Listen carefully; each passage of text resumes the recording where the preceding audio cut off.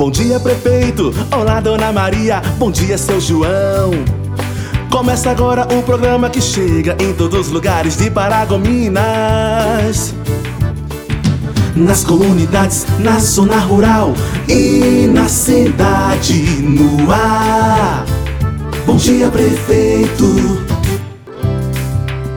Bom dia, meus amigos da cidade. Bom dia, meus amigos do campo. Vamos às notícias do dia de hoje, dia 7 de agosto, sexta-feira. Emprego.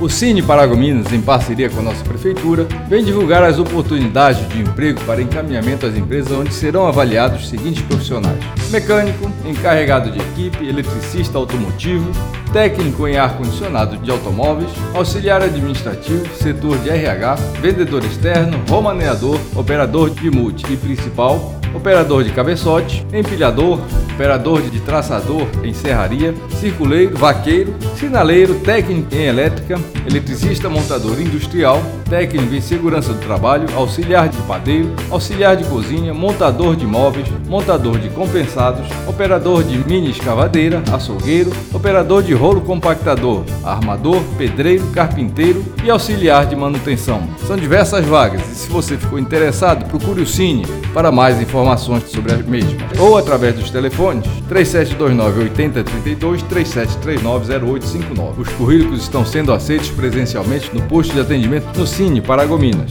É necessário informar a vaga a qual deseja concorrer junto com o número do CPF e PIS. Assistência Social.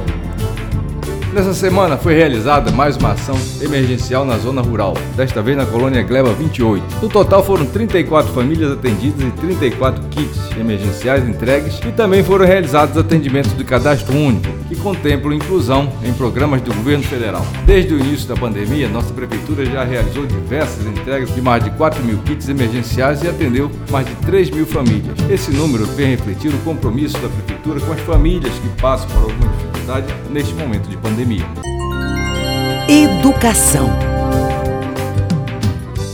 Dando continuidade ao serviço de entrega de kits da merenda escolar para os alunos da rede municipal de ensino, a nossa prefeitura preparou mais 20.000 kits para atender a demanda dos alunos. A partir da compra de produtos da agricultura familiar para a composição dos kits, a nossa prefeitura também faz a sua parte em auxiliar famílias mantendo a sua renda. Hoje serão entregues kits nas seguintes escolas: Maria da Silva Nunes, Educandário Menino Deus, Geraldo Pedro Sarmento e Reginaldo Souza Lima. Vale ressaltar que no Reginaldo também serão entregues os kits referentes aos alunos da educação de jovens e adultos. A entrega acontece na sala de aula dos próprios alunos, das 8 às 16 horas, sem interrupção para almoço. Últimas notícias.